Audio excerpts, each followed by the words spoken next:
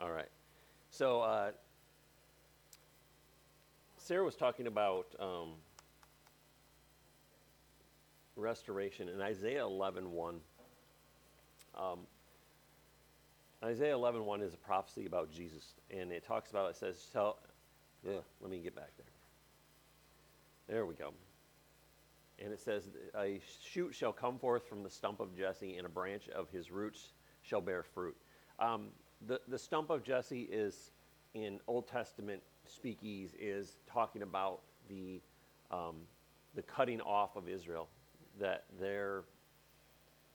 God basically didn't turn his back on them, but he said, you know what, if you're going to do what you're going to do, this is what is going to happen to Israel. It was 14 generations, and then another 14 generations before Israel decided that they were going to try to live for God. So the stump of Jesse refers to them being persecuted, their exile, their being taken captive, and their fruit being cut off. But God says in Isaiah, and Isaiah prophesies this, he goes, a shoot shall come forth from the stump of Jesse. And that is prophecy that he is going to be born of the lineage of David also, but he says he will bear fruit. And Jesus refers to that, and he says, if a tree doesn't bear fruit, what do? You cut it down. Jesus is, and this is a prophecy of Jesus. Jesus is prophesying about himself. He says, you know what? I am the vine, and you are the branches. He says, I am, and the Father is the vine dresser. He's referring, Jesus always referred to Old Testament prophecy about himself because he's saying, I'm here to fulfill that prophecy. Judgment was poured out on Israel. And that's why it was called the stump of Jesse, because God poured out a lot of judgment on Israel for what they had done. You know, we look at, if any of you guys ever study Old Testament history, I'm a nerd like that, so I did. Thanks, Mercy. Love you. So if you look at the children of Israel, they're just a really smart group of people. They come out of Egypt, and in Psalms it says none of them were sick, not one, and they were all well. They were all healthy. We're talking 1 million plus people. They come out of their place of captive for 400 years.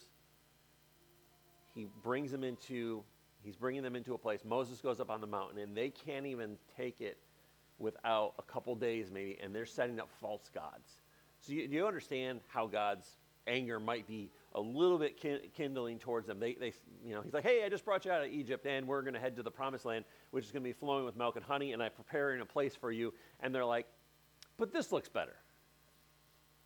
And the children of Israel constantly, God said, when you go into the promised land, get rid of every other group of people out of there. This is your land. Move them out, because this is not a place for them anymore. This is your place. It says, don't intermarry. They intermarry. Don't take their gods. They take their gods. Don't do this. They do this. Don't do this. They do this. God was like, hey, these are simple things to protect you, and they kept doing this. So we wonder why God's judgment got poured out on them. And then they have the kingdom. They set up, we can't have God as king anymore. We need a man to be king. So they choose Saul, which was a great choice. Saul fails. David comes in. David fails. But God still calls him a man after his own heart. Solomon comes in. Solomon can't keep his pants on. But he's considered the wisest man ever. How does that balance out? Because it's the grace of God in his life. But after that, you start to see the decline of Israel. Most countries didn't make it past 3 rulers, and they decline. They break into 2 kingdoms. First kingdom gets ransacked by invaders, taken into captivity. The second kingdom's still there. Second kingdom gets taken into captivity. And Israel's basically a barren wasteland where some Jews are, some not. Some are brought to Babylon, some are brought other places. But that was God's judgment on them, not his wrath. That was his judgment on them, saying, if you're not going to follow me, I'm not going to give you this place. You're gonna be slaves to the people that I told you to get rid of. So we look at this idea that this tree was cut off, and there's a stump, but there's a shoot that comes forth and brings fruit. And we look at the Old Testament prophecies about Jesus, and it's there's just so many of them that I'm not going to spend all 4 hours talking about every one of them. But one of those is Isaiah 61. Jesus confirms it in Isaiah, and he says, I have been commissioned to preach the good news to the poor. A couple of them are this, and I'll read these to you. And most of you know this one. It's Isaiah 9:6 says, For unto us a child is born, the Son is given, and the government shall be on his shoulder, and his name shall be called Wonderful Counselor, Mighty God, Everlasting Father, and the Prince of Peace. And the other one is in Hosea 11:1, he says, tell him to call back later, Jared. Hosea 11:1 says, when Israel was a child, I loved him, and out of Egypt I called my son. And that refers to Jesus being, when Jesus was born, his parents fleeing Bethlehem, going to Egypt. Jesus is around 2 years old when they come back from Egypt, and he calls his son out of Egypt. These political things that were happening in the world were lining up the prophecies for God's fulfillment of what Jesus was. We always think, it just happened and God just forced it to happen that way. No. But God knows what's going to happen. He sees the future, and he knew there was going to be geopolitical things going on in that time where, hey, they're going to do mass genocide of babies at this time. And he says to Joseph and Mary, get out now because I need you, otherwise they're going to try to kill him. So they go to Egypt and they wait there and they spend time there, but then he says, I'm going to call my son out of Egypt. And just because he wasn't an adult, he called his son out of Egypt, time to come back to where I've called you to be.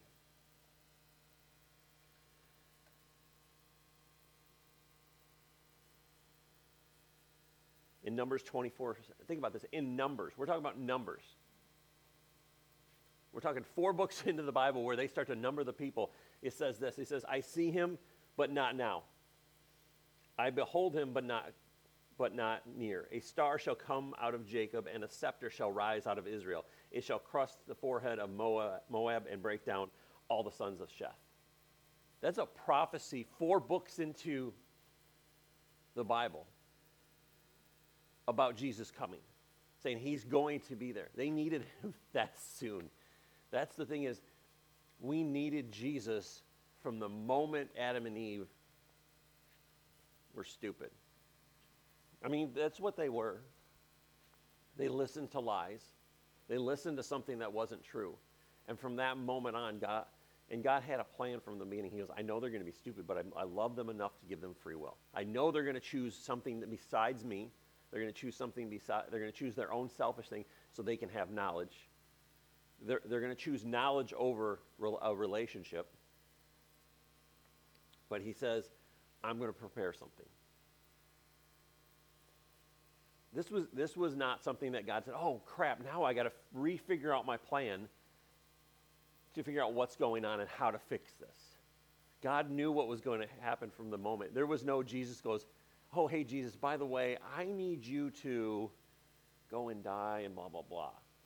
No, there was a plan from the moment of creation that they knew this is how it was going to have to be because he knew how sinful man was.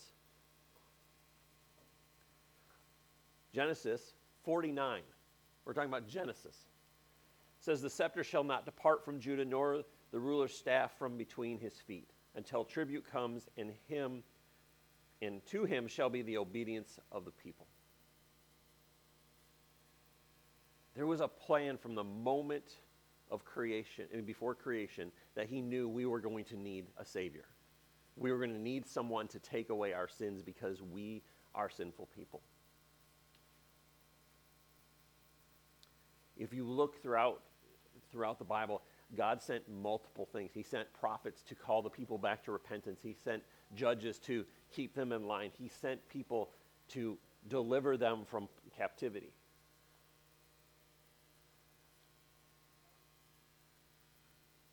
And there's moments, God was dropping hints for generation after generation. It was 42 generations from Moses till Jesus. For 42 generations, he was dropping hints that a Savior is going to come and help take away the sin of the world. It's going to redeem you. It's going to set you free. And they still didn't get it. 42 generations. And they did not understand. They did not see. They could not comprehend what was happening. He set prophets to prophesy about what was coming, and the people did not understand. It's like it's like as people we are deaf and dumb to what was happening and what was God was doing. You ever feel that way? You're like, God, what are you doing? You're struggling to arrange yourself and get your heart and get your mind into what God is doing, and sometimes we feel deaf and dumb.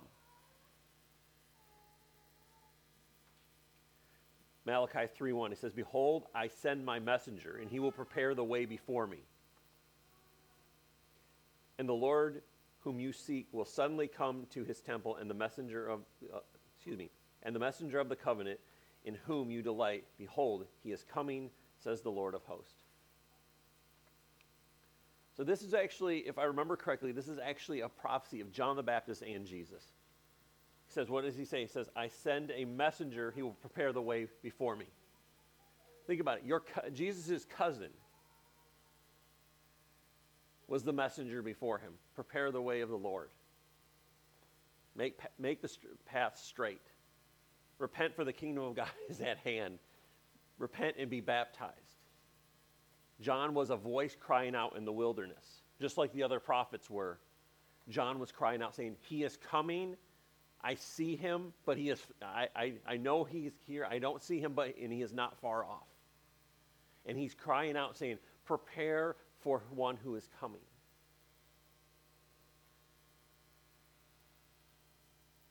Jesus was not only not a plan B, he was plan A from the beginning. He was, this is how it's going to be. We're not going to be like, oh, God doesn't get, somebody tricked me, somebody didn't do it how it is, now I have to rework a plan. God is not that way.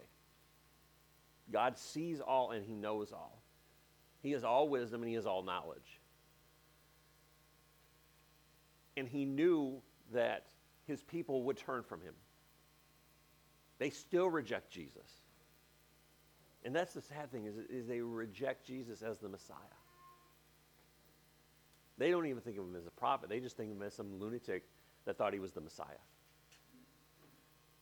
And we look at Jesus and we look through history. In Isaiah 7:14 it says this, therefore the Lord himself will give you a sign. I mean, it's not just a sign, it's a pre-warning there's going to be a sign. Like, how deaf and dumb do we have to be? God says in Isaiah, there's going to be a sign. Look for it. And he said this, he said, behold, a virgin shall conceive and bear a son, and they shall call him Emmanuel. Emmanuel means God with us. But God said, hey, look at what I'm doing. There's going to be a sign. If someone said to you, hey, you're going to go down this road and there's going to be a sign, what are you going to look for? A sign, like a stop sign, a turn sign, it's not like the country directions. Well, there's a big tree here, and, God's like, there's a sign. There's going to be something that's so obvious that you'll be able to see it. But Israel became deaf, dumb, and blind to what God was doing. There was 400 years before Christ that he did not speak to them. How many of you guys have ever not spoke to somebody for a day and it's like you're having an argument and it's been hard? Yes. Like you're having an argument and it's hard. Can you imagine the sovereign God not speaking to his people for 400 years? God remained silent. And then he spoke with the birth of his son. I think that's a pretty big sign. Like that would be like a billboard sign that had big red letters on it, said, hey, here's your sign. God is coming, with like yellow flashing lights around it to catch your attention. But God gave them signs. Throughout the generations, his prophets prophesied of what was happening. Moses prophesied of what was going to happen, but they just didn't perceive it.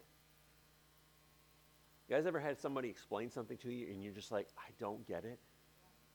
Like just something that, like, or you try to explain to someone and they're just looking at you like, or they like, you look at the book, maybe it looks better upside down, like you're reading something, and you're just not getting it. That was Israel. God had given them multiple things, multiple moments, multiple prophets, multiple judges, multiple leaders to prophesy that Jesus was coming and there was going to be something. I mean, you can't read these and go, oh, I wonder if there's going to be a sign that he's coming, or it's as clear as day that something was happening. But because Israel was deaf, dumb, and blind to it, they still didn't want to hear the voice of God. But for 400 years, he did not speak to his people. Did not speak to their kings, did not speak to their rulers. I'm pretty sure there was multiple people that God was speaking to, but as a nation, he did not speak to, because there was multiple times you look in the New Testament where Jesus was born, and there was people that knew God had said, you're going to be alive to see this child. You're going to be around to see the coming king, the babe. And God spoke to people, but not to his nation. And I don't, it's hard for us to understand that moment where God would not speak. Because I think as Christians, we have our daily time where we spend with God, our prayer life, whether it's our alone time with him when we're driving in the car, or we have our we're sitting at the table in the morning where God is speaking to us and directing us. But can you imagine if God said to this church, this body right here said, I'm not going to speak to you for 400 years.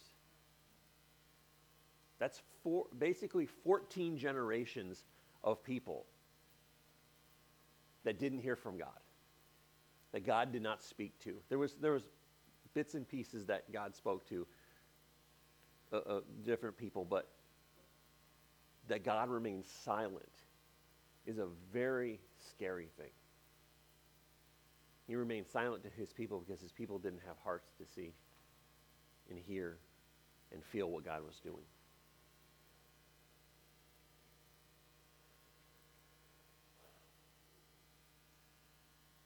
Jeremiah 23:5 says this, behold, the days are coming, declares the Lord, then I will raise up a righteous branch from David. Who was David's father? Oh, come on, guys. Jesse. There we go. Let's kind of put the two together there. And I just lost my spot. There we go. A righteous branch, and he shall reign as king and deal wisely, and he shall execute justice and righteousness in the land.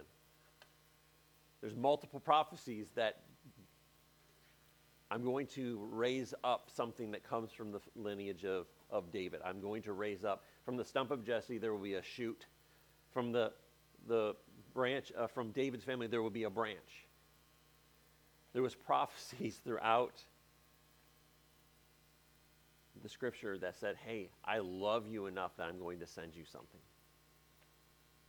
I think our hearts need to be, as we go into Christmas, I know this is probably not your traditional Christmas message where it's all feel good and stuff, but I'm saying is, do not be the hard-hearted people for 400 years that did not hear the voice of God. God is doing something. In Scripture, he was doing something. He's giving them signs. I'm giving you a sign. He's like, there is a sign. Like, he's like, not just like I'm doing things. He's like telling you, there's going to be a sign. Like, hey, pay attention.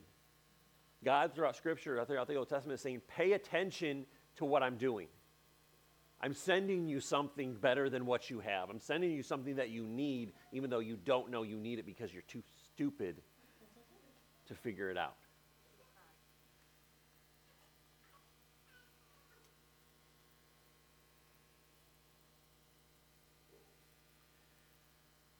But if we look at Scripture and they're too hard-hearted to figure it out,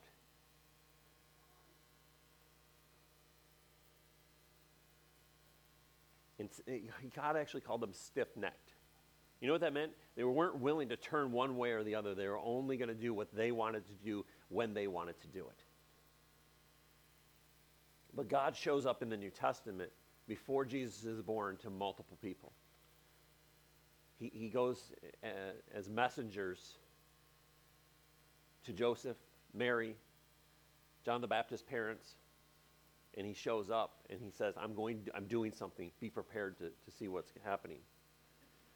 Matthew 1:18 says this. It says, this is how the birth of Jesus, the Messiah, came about. His mother Mary was pledged to Joseph, but before they came together, she was found to be pregnant through the Holy Spirit. Because Joseph, her husband, was faithful to the law and yet did not want to expose her to public disgrace. He had a mind to divorce her. But after he had considered this, the angel of the Lord appeared to him. So he's thinking, can you imagine that conversation? Like, hey, we're going to get married soon. And, she's like 15, 16 years old, and we're going to get married soon. She's like, hey, I got something I need to talk to you real quick about. Like, I know we're engaged. I know we haven't slept together, but guess what? I'm pregnant.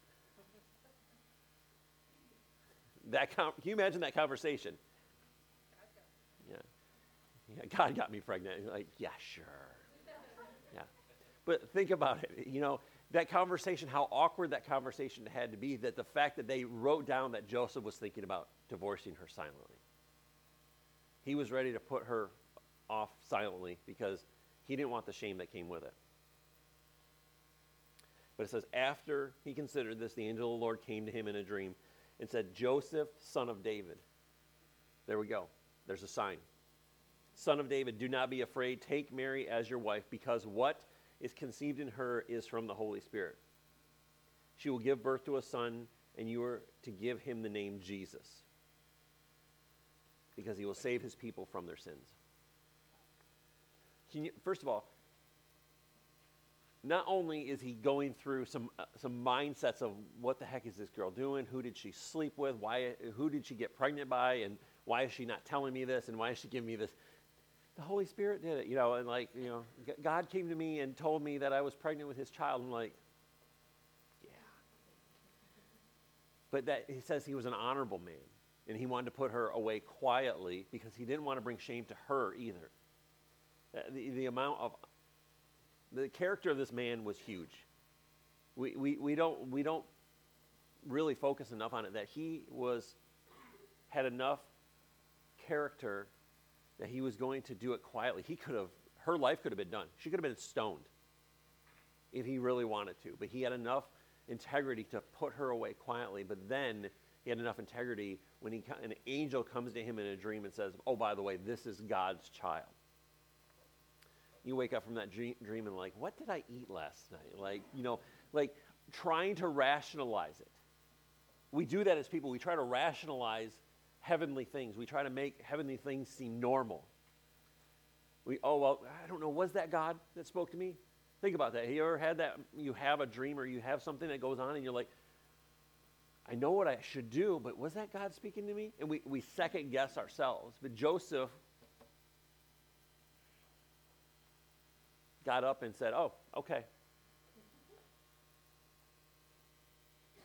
There's something in who he was as a person that said, I'm willing to go through this, because they got married and then she gives birth quickly. So there's going to be some talk eventually, like, oh, well, she was showing pretty early after your marriage kind of mentality, that thing. And Joseph had the integrity to say, you know what, I'm willing to do what God has asked me to do. That's why I said Israel didn't hear from God for 400 years. It doesn't mean God didn't speak to people. And sometimes as nations, we refuse to listen to God when we should be listening to God. And God says, well, if the nation won't listen to me, I'll speak to my prophets. I'll speak to people who are not hard-hearted, who are not proud, who are not stiff-necked, and I will speak to them. And that's what he did for 400 years. So in verse 22, it says this. It says, all this took place to fulfill what the Lord had said through his prophet. The virgin shall conceive and give birth to a son, and they shall call him Emmanuel, which means God with us. When Joseph woke up, this is where his integrity shows up, he did what the angel of the Lord commanded him and took Mary as his wife. They did not consummate their marriage until after she gave birth to her son. And he gave him the name Jesus. So they're getting close to getting married here. This isn't like, oh, we're engaged and in a year we're going to get married. No, they're getting close to this time of them getting married. But he says he woke up and he did what the angel of the Lord commanded him to do. He didn't go, well, give me another sign, God. I need to do it. He understood what God was doing. He understood his assignment, and he said, the angel of the Lord commanded me to do this. God told me, he sent me a messenger to do this. I'm going to do it. The problem is we want God to come down in human form and come in as Jesus and say, look at my hands, look at my side. We act like Thomas and say, oh, I need you to come down in human form to show me that it's God and God is speaking to me. That is a stiff-necked, hard-hearted people. Thomas needed to see that because he needed to have a breakthrough in his faith. But we don't have to be Thomas and waiting for Jesus to show up in the upper room to say, feel my side, look at my hands and my feet. For 400 years, those people were Thomas. I don't believe it. I don't believe it. I don't believe it. You know how many times the children of Israel were in exile or captivity from other people? It's because they didn't turn their necks towards God. They didn't turn their hearts towards God and say, God, what are you saying to us? And that's a sad thing. That it took 42 generations for Christ to come. And it took 400 years for the people to actually see Christ. And the people that knew he was coming waited for him. If you look throughout the Gospels, it talks about men and women who waited for Jesus to show up. Like, keep me alive until I see the Messiah. Keep me going until I see the Savior of the world. That's the thing. It's those people's faith that we need to look at. We need to get away from our hard-heartedness and say, okay, I'm not going to look for this thing. The signs, they ignored the signs. They went off the rails. They went over the edge because they were brought into captivity. Their temple was laid to waste. Their cities were razed to the ground because they were so hard-hearted and they didn't see the signs and they ignored the signs. It talks about in Scripture that they persecuted the prophets of God, the messengers of God that gave them the words that they needed to hear, that God was speaking to them. They persecuted them and they killed them because they didn't want to hear what God had to say. You wonder why God remained silent for 400 years. It's like, you kill my prophets, you kill my messengers, you kill my judges, you kill the people I sent. Just the way John the Baptist is. They killed him because they didn't want to hear what God had to say. John the Baptist was pretty extreme. He wasn't one of those guys who say, hey, come on. Just wanted to let you know Jesus is coming. He's like, hey, repent, for the kingdom of God is at hand. Repent and turn. Like he said, he was a voice in the wilderness crying out to that generation. Think about it. He's a prophet. He's prophesying the forecoming of Jesus. He's for 30 years, he's prophesying Jesus. John the Baptist is filled with the Holy Spirit in his mother's womb. It talks about that he jumped and the Spirit filled him while he was in his mother's womb when Mary walked into the room. Talk about anointing at a young age. He came out filled with the Holy Spirit to prophesy that Jesus was coming. For 30, can you imagine? 30 years you keep repeating the same message, the same message, the same message. Saying, he's coming, he is coming, he is coming. And can you imagine John the Baptist knowing that it's his cousin? It's like, when is it going to be ready? When are you supposed to? He's like, you're 20 now. When are we going to do this? You're 25 now. When are we going to do this? He's like, why do we? But he keeps preaching the good news. He's like, I'm going to keep talking until he shows up.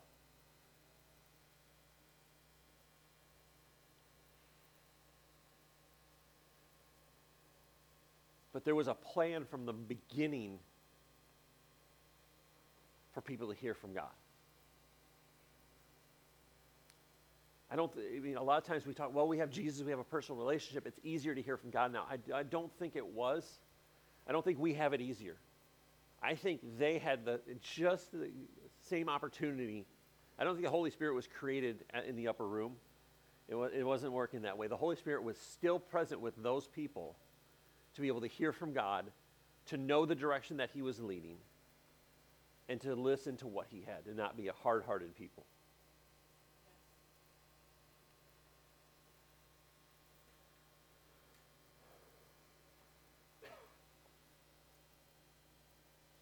So we all read Luke 2. Well, you should. If you don't, please read it. What I'm saying is during your Christmas time, your celebrations with family, don't forget, we get so wrapped up in what we're doing. Don't not make a time to remember what we're doing. Spend the few minutes, that 5 minutes. I know it's hard to spend 5 minutes when you're having a Christmas party and when you're getting together, but spend that few couple minutes to remind everybody when we get together why we are doing this.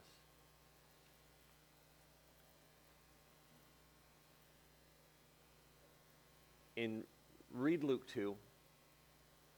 Read it to your kids, read it to your family, whether they want to hear it or not. If it is your Christmas party, read it. Because this is what God was doing. I'm not going to read it all to you, but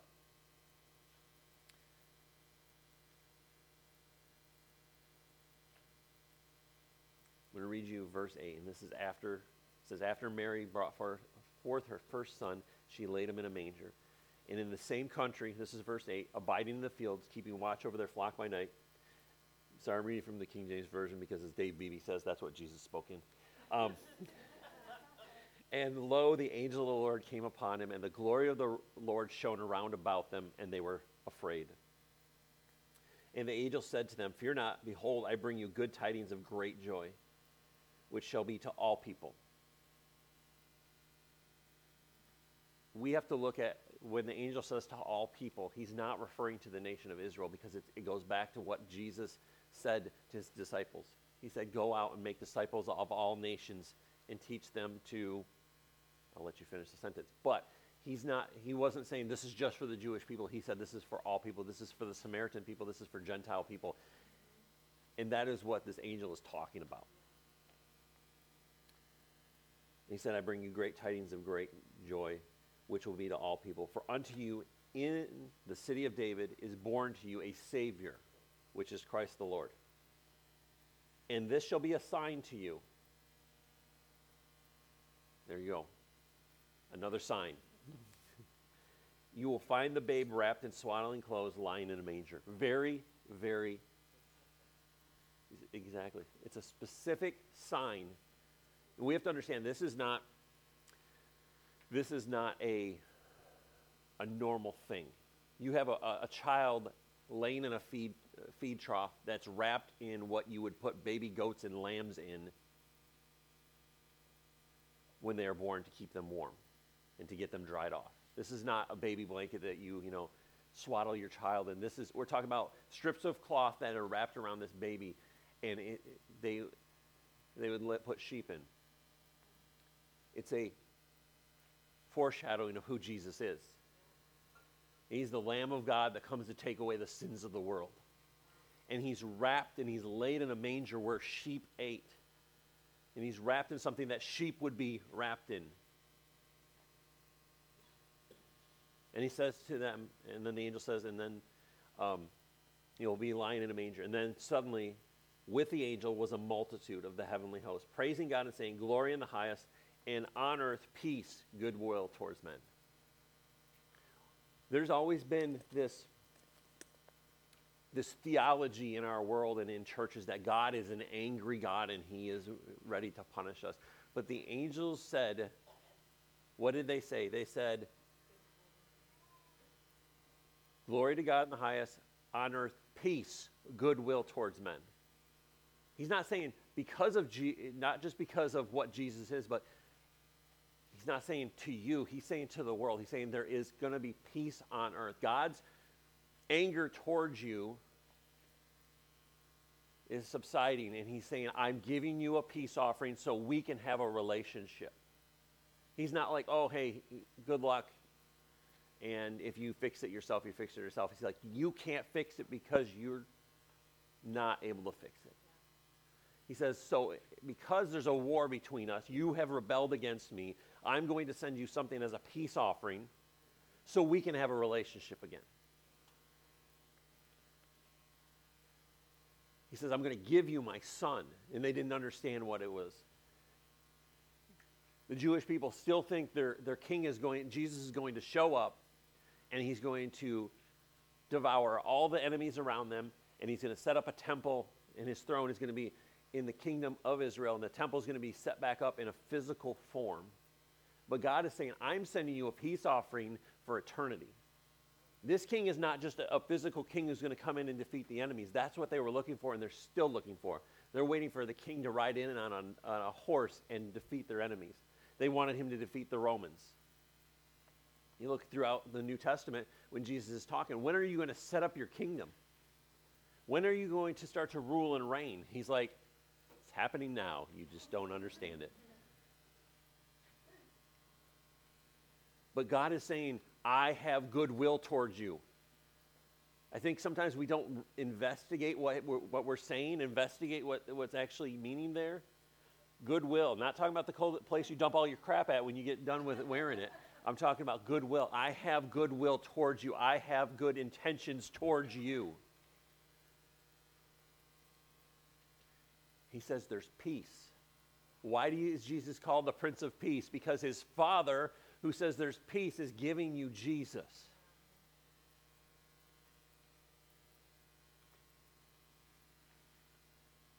Verse 15, it says, and it came to pass, and the angels were gone into heaven. The shepherds said to one another, wow, let's go to Bethlehem and see the thing that has come to pass that the Lord has made known to us. Think about this. The Lord made known to a bunch of dirty shepherds out in the middle of the field, sleeping in the field, that Jesus was there. He didn't go to kings, he didn't go to rulers, he went to the normal man and said, peace on earth, I have good intentions for you. He went to the everyday person and said, I have a son who is being born today, and it's for you. Trust me, they all smelled like sheep. John, you know what it means to smell like a sheep. Have John tell you his story about him putting a sheep in the back of his truck one time. He'll explain that to you.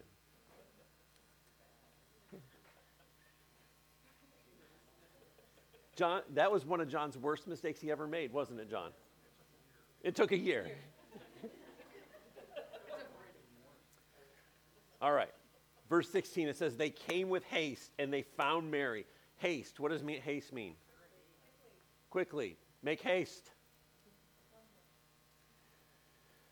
They found Mary and Joseph and the babe lying in the manger. And when they had seen it, they made known abroad them, saying, which was told to them. Again, the sign again was told to them. They knew. And all they had heard, and they wondered of the things which were told to them by the shepherds. They wondered.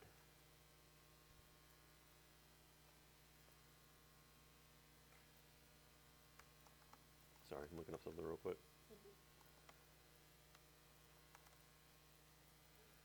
Nope, I'm good. I got it.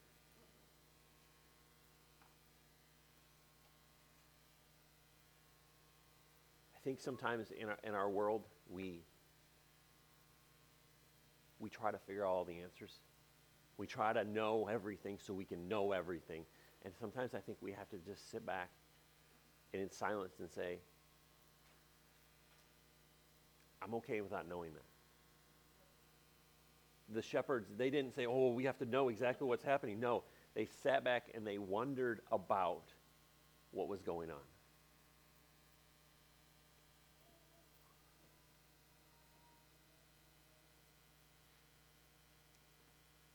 They were like, we've seen the Son of God.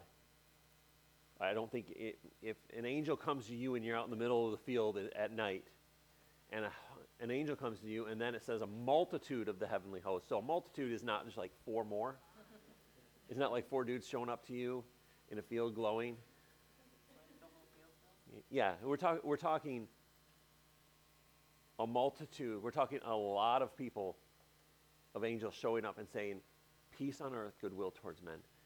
And they've seen the Son of God wrapped like a little lamb in torn up cloth, and he's in a feed trough.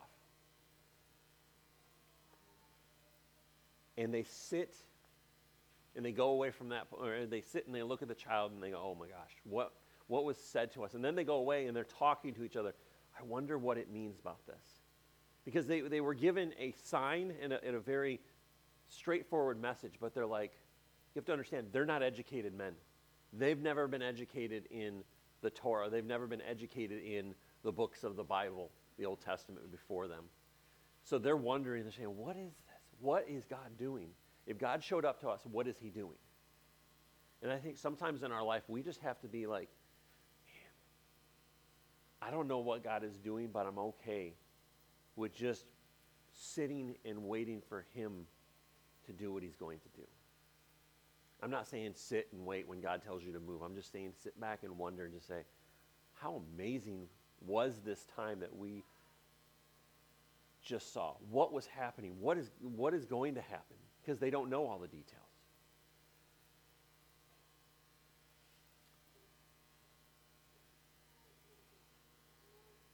But after that it says, but Mary kept all these things and pondered them in her heart.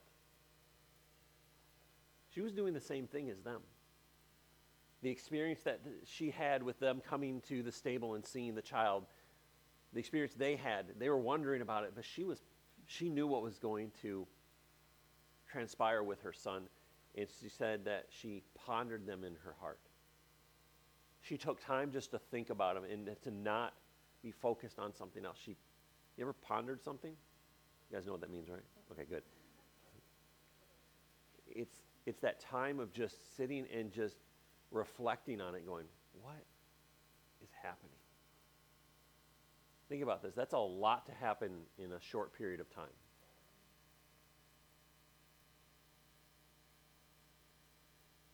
Verse 20 says, and then the shepherds returned, glorifying and praising God for all the things they had heard and seen, as it was told unto them.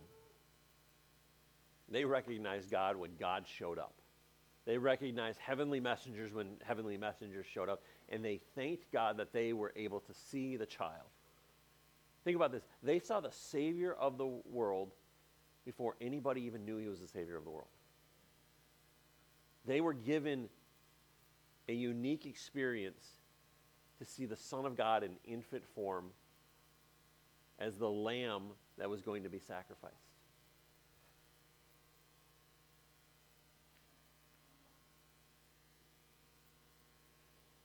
And they praised God for it. I think sometimes we don't. There's a phrase that says we only praise God when we get through the what we're going through, but that it's an unbiblical way of thinking about it. The praise starts with this, and I can't remember who said it, but I remember it from years ago.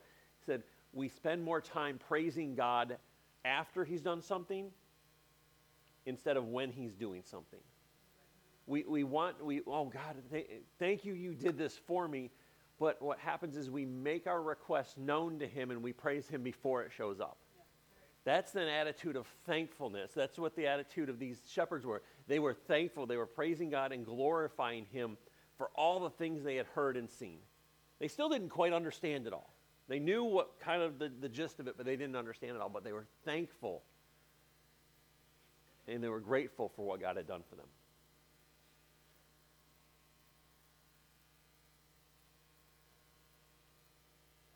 And if we look at our lives, we have to start to be more like the shepherds and be thankful and grateful even though we don't understand what is happening in that moment. We don't understand the magnitude of it. We may not understand exactly what it is, but be thankful for what opportunity we had in that moment. They saw the Son of God, didn't quite understand all the details of what his future was going to be like, but they were grateful and thankful when the messengers of God showed up and said, this is what you have. They were the first people to hear that God had goodwill towards them. But it says that they went away and told everybody they could what they had heard. Can you imagine some random dude running up to you? Okay, I saw some angels, and a bunch of them out in the field, and God says that he has goodwill towards us, and there's peace on earth, and they're like, what have you been smoking? They're like, you need to get out of the field with the sheep and go back to doing something normal. But think about it. People were probably thinking they were crazy. Someone comes up to you and says, oh yeah, I saw a bunch of angels out in the field. You're going to be like, you sure? You 100% on that? Did you fall, hit your head? Like, what's going on? But these guys didn't care. They knew what they saw. They saw what they saw. They knew what they knew, and they told everybody about it. But the fact is that God showed up to these men, these shepherds out in the middle of nowhere, and said, I have goodwill towards you. I have good intentions for you. I love you enough to send you my son. That's an amazing thought. That he didn't show up to Herod, Pontius Pilate, and say or the emperor of the Roman, Caesar Augustus, and say, oh yeah, by the way, my son is coming. He came in a lowly place, on a lowly way, because he was raised up to be a sacrifice for us. And as we look at Scripture, and as we read the story of his birth, and we read the prophecies of who he is, it only talks about him being a sacrifice. It only talks about him doing something for us. It doesn't talk about himself being glorified or him being raised up into a position of him being popular. It only talks about him being a servant.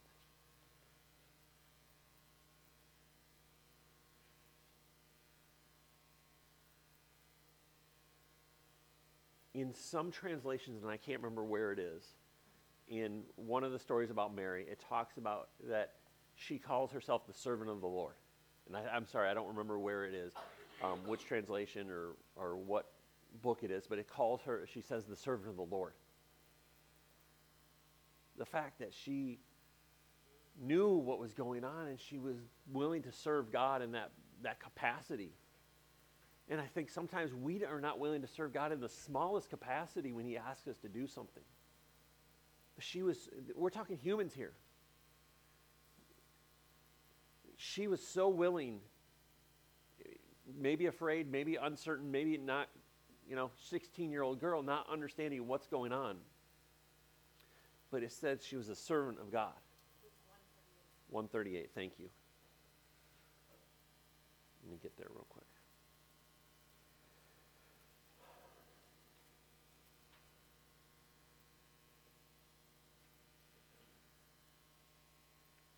So in verse 36, I'm going to start here. It says, behold, the cousin Elizabeth, he hath also conceived a son in her old age. First of all, that's a miracle too. John the Baptist's mother was old.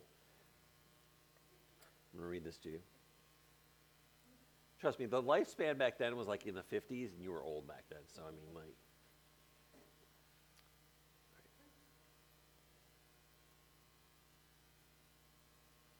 And then says, for in her old age, and in this 6 month with her, who was also called barren. And then verse 37, for with God nothing shall be impossible.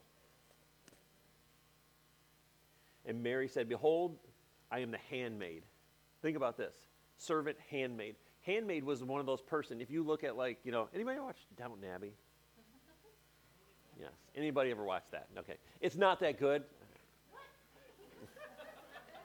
But there's this one person, their handmaid was with them everywhere they went. That servant was always with this one woman, and she was always like, what do you need? Oh, I need different shoes. She would wait on her and get different shoes. She would get different clothes. She would get different food, whatever you need. What do you need? What do you need? What do you need? And what it's saying there is Mary is waiting on the Lord. She is a servant. She is waiting on the Lord. She's saying, God, what do you want? That means she had a relationship with God before the angel showed up.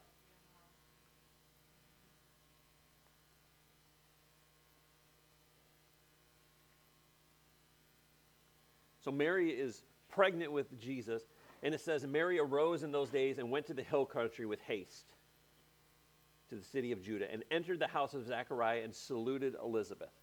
And it came to pass that when Elizabeth heard the salutation of Mary, the babe leaped in her womb, and Elizabeth was filled with the Holy Ghost. Can you imagine that? You know, your cousin, she's pregnant. You probably didn't realize that she was carrying the Son of God. And you hear your cousin walk in and say, hey, Elizabeth, and then your child leaps in the womb. You're filled with the Holy Spirit. That's quite a bit of movement in the Spirit right there.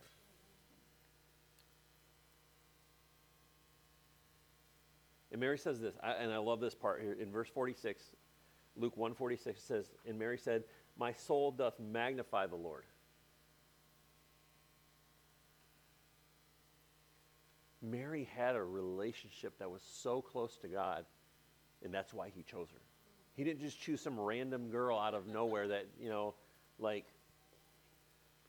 he chose her because she had that relationship. She chose him because she goes, my soul magnifies the Lord.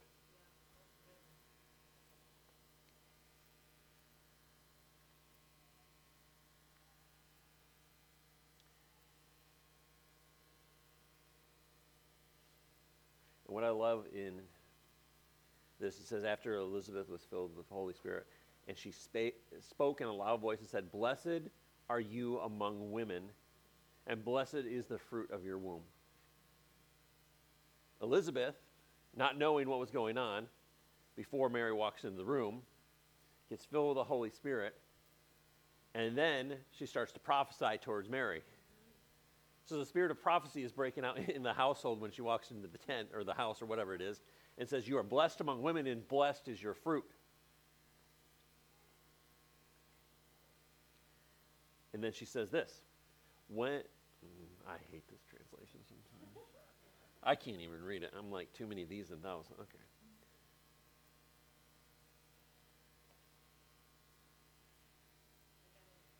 I got it right here. All right, so she says, blessed are you among women. And then she goes, in verse 43, it says, why is this granted to me that the mother of my Lord should come to me?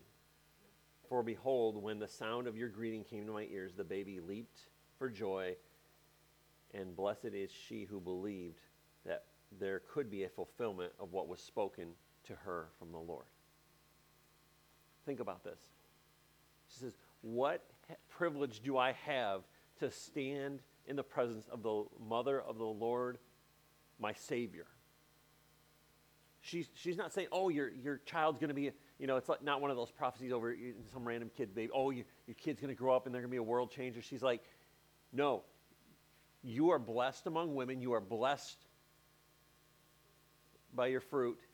And she goes, I have the privilege now to stand in the presence of the mother of my Lord and Savior. So Elizabeth's getting this, she's prophesying over Mary, but also she's getting revelation of who Mary is carrying, because the Spirit of the Lord just came into her. And she's like, you're not just some random 16-year-old chick that's pregnant. You are carrying my Savior. And she acknowledged that and she spoke that.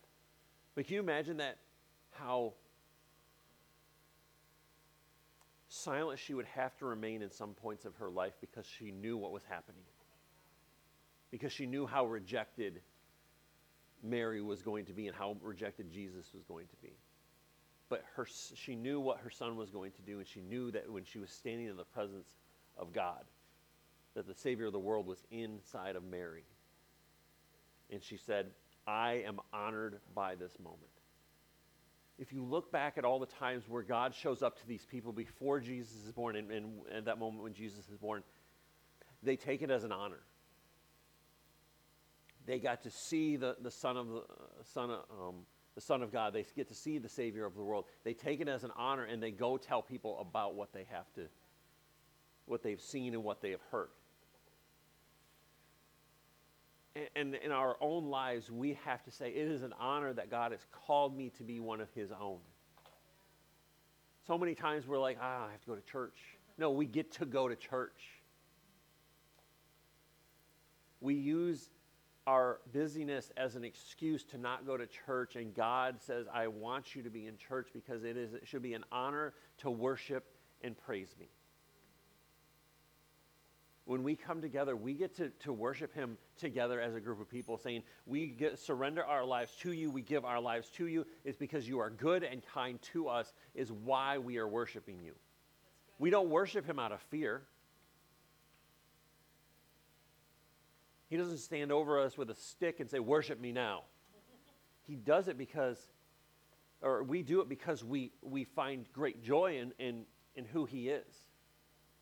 We have to have the hearts of those shepherds and Elizabeth and say, it is an honor to stand in the presence of God. It is an honor to stand in the presence of God's messengers who give us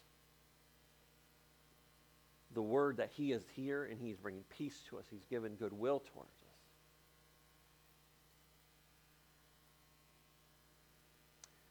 And in verse 46 it says this. Mary says, this is a song of praise from Mary. And I love this because it says this. She goes, my soul magnifies the Lord and my spirit rejoices in God my Savior.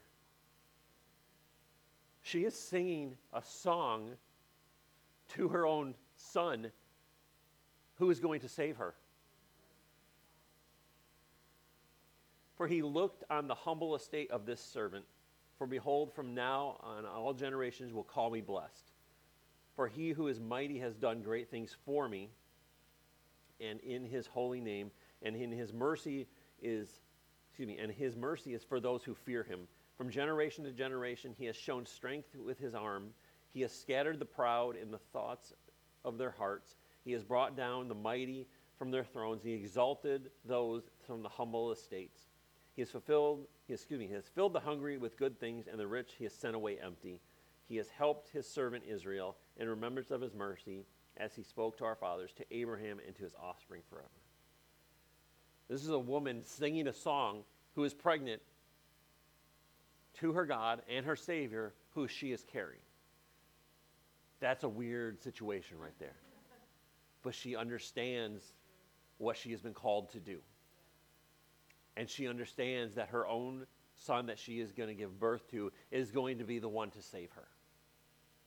The one that Israel has wanted, the deliverer that Israel has wanted, she's like, I am carrying him, and I understand that. There's a magnitude of that situation that she understood and she was able to deal with. And then it says, Mary remained with Elizabeth for about 3 months and then returned home. I'm pretty sure at that point is when she returned home is when they left for Bethlehem.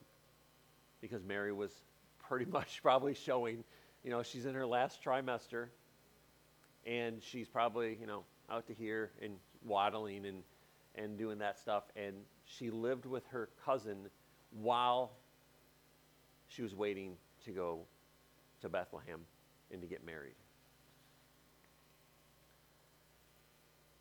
We've been given an opportunity, just like those shepherds, just like Mary, just like Elizabeth, to experience God. It may not be in the physical form where Jesus is standing before us or he's not in a manger laying there, but we have the ability to experience God, and that comes through a relationship with him. And that relationship is only facilitated when we make that step forward. God is not going to force his relationship on us. That's why he said there's peace and goodwill towards men. He didn't say, oh, by the way, there's violence and I'm going to force you under my reign and rule. He said, I'm going to give you peace on earth, and I have goodwill towards you. I have good thoughts. I have good intentions for you. And I think so many times we think, if I give my life to Christ, I have to give up everything I want to do, and he's going to tell me everything that I have to do. But God's will does not supersede us unless we want it to. And that's the thing is, we have to allow God's will to be the number one thing in our life. When we give our hearts to Christ, he's like, well, you can choose how much of me you want in your life. But it's also going to determine how you live your life. If you only want me on Sundays or when you're having a rough patch and you need to go to church, then I will be there. But it's also going to determine how we're going to have that relationship. And so for us, it's like we have a choice. Am I going to follow God, serve God, and live for him? Or am I going to live for him when I need him to live for me? When I need him to do something for me?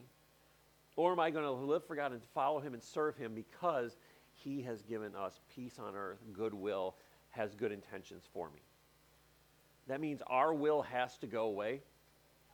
Less of us and more of him. That our own choices have to be led by the Spirit, not us making our choices and going, God, why weren't you in this? And then he goes, well, you never invited me into this. The problem is too many people think that God is there to take over their lives, and it's not. We invite him into our lives. And he says, when you invite me into your life, allow me to have rule and reign, and I will reign in your life. He's not a violent God. He's not a forceful God. He is a loving God that says, I just want a relationship with you. And when you come into a deeper relationship, then we surrender our will towards him. When our violent, sinful will gets out of the way, his peace on earth, goodwill towards men, his will starts to come in. And it becomes more and more prevalent. So when we are out, when we are living our lives, people see that God has peace on earth, goodwill towards men, that he is not a God that says, I'm just going to send them all to hell. He could have done that. There was 42 generations between Moses and when Jesus showed up. He could have done that on generation 4 if he wanted to wipe the earth clean. But he's not. He's a God that loves people. And like he said to Noah, I'm never going to flood the earth again because I made a covenant with you.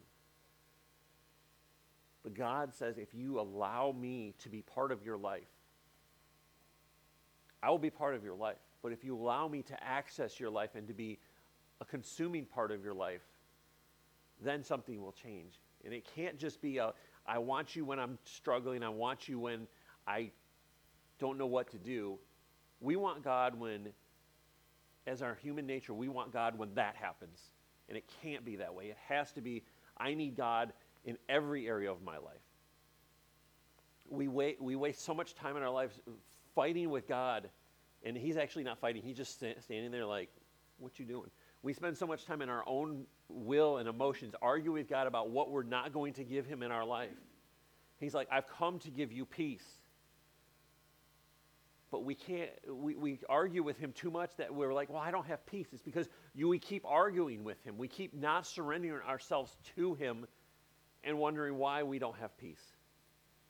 Well, I can't do this and I can't do this and God doesn't help me. No, because we haven't surrendered. God's like, I'm not going to take over your life. I'm not going to control your life. I want to be given access to your life. And that, first of all, it comes with admitting that we need a Savior. We need someone that knows more than us, is smarter than us, has more grace than us, has the ability to save us, to be part of our lives. And that, in our proud, hard-hearted, stiff-necked way, is the hardest thing to do. In our way, we're like, I don't need no God to tell me what to do. And I think in our culture, we've gotten so independent that we forget to rely on God. It's all about, I'm going to get what I need to get and what I want to get. And God's like, it's not about you. It's about what I've come to do. He chose us. He chose every one of you for his will to be shown on earth. That his kingdom come, his will be done on earth as it is in heaven. That's what he was telling those men in the field. He says, that my kingdom will come, my will be done on earth as it is in heaven. God doesn't send messengers from earth to heaven and say, this is how it's going to be. He sends his heavenly messengers to earth and says, this is how it needs to be, and this is how it's going to be. But we have to get our wills out of it. Mary was a handmaid, it says, a servant of the Lord. And God used her. God can use every one of us. It may not look like the whole Mary situation, but God can use every one of you. The places that you work, the places that you live, the neighbors that you have, they need Jesus. And if they have Jesus, they need to understand a good God, a God that loves them. And that's why our culture has gotten so out of control. They believe God is angry, and it's like, we've not preached the good news to them. What was the good news? It was spoke to the shepherds that God is not angry. He has goodwill and emotions and thoughts towards us. But our culture has turned from God because they think he's angry, because we've had too many people preaching that God is an angry God and that he wants judgment on them. But God spoke in no uncertain terms to those shepherds, said, I have good intentions for you. That there will be peace on earth as there is in heaven. That there will be peace in your life as there is in heaven. And for us, our job is to do what those shepherds did. To spread what they have heard and seen, that we have seen the goodness of God, and he is good, and he is kind, and he wants a relationship with you. That is our job, is to be those shepherds. What did Jesus say? Go out and make disciples of all men and all nations. What do shepherds do? They gather. And what was Jesus telling his disciples? Gather. Make disciples of people. Teach them how to live in my rule, in my reign, how to live in my kingdom. Because God is a just God. He is not looking to punish us. He's just looking for our relationship with us. As we grow in our relationship with God, we start to hear him more clear.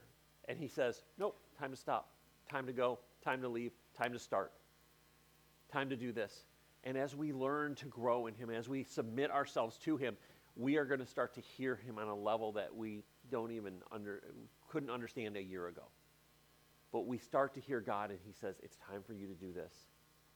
And we will start to recognize the voice of God, like Mary understood the voice of God and said, it is an honor to be a handmaid to God.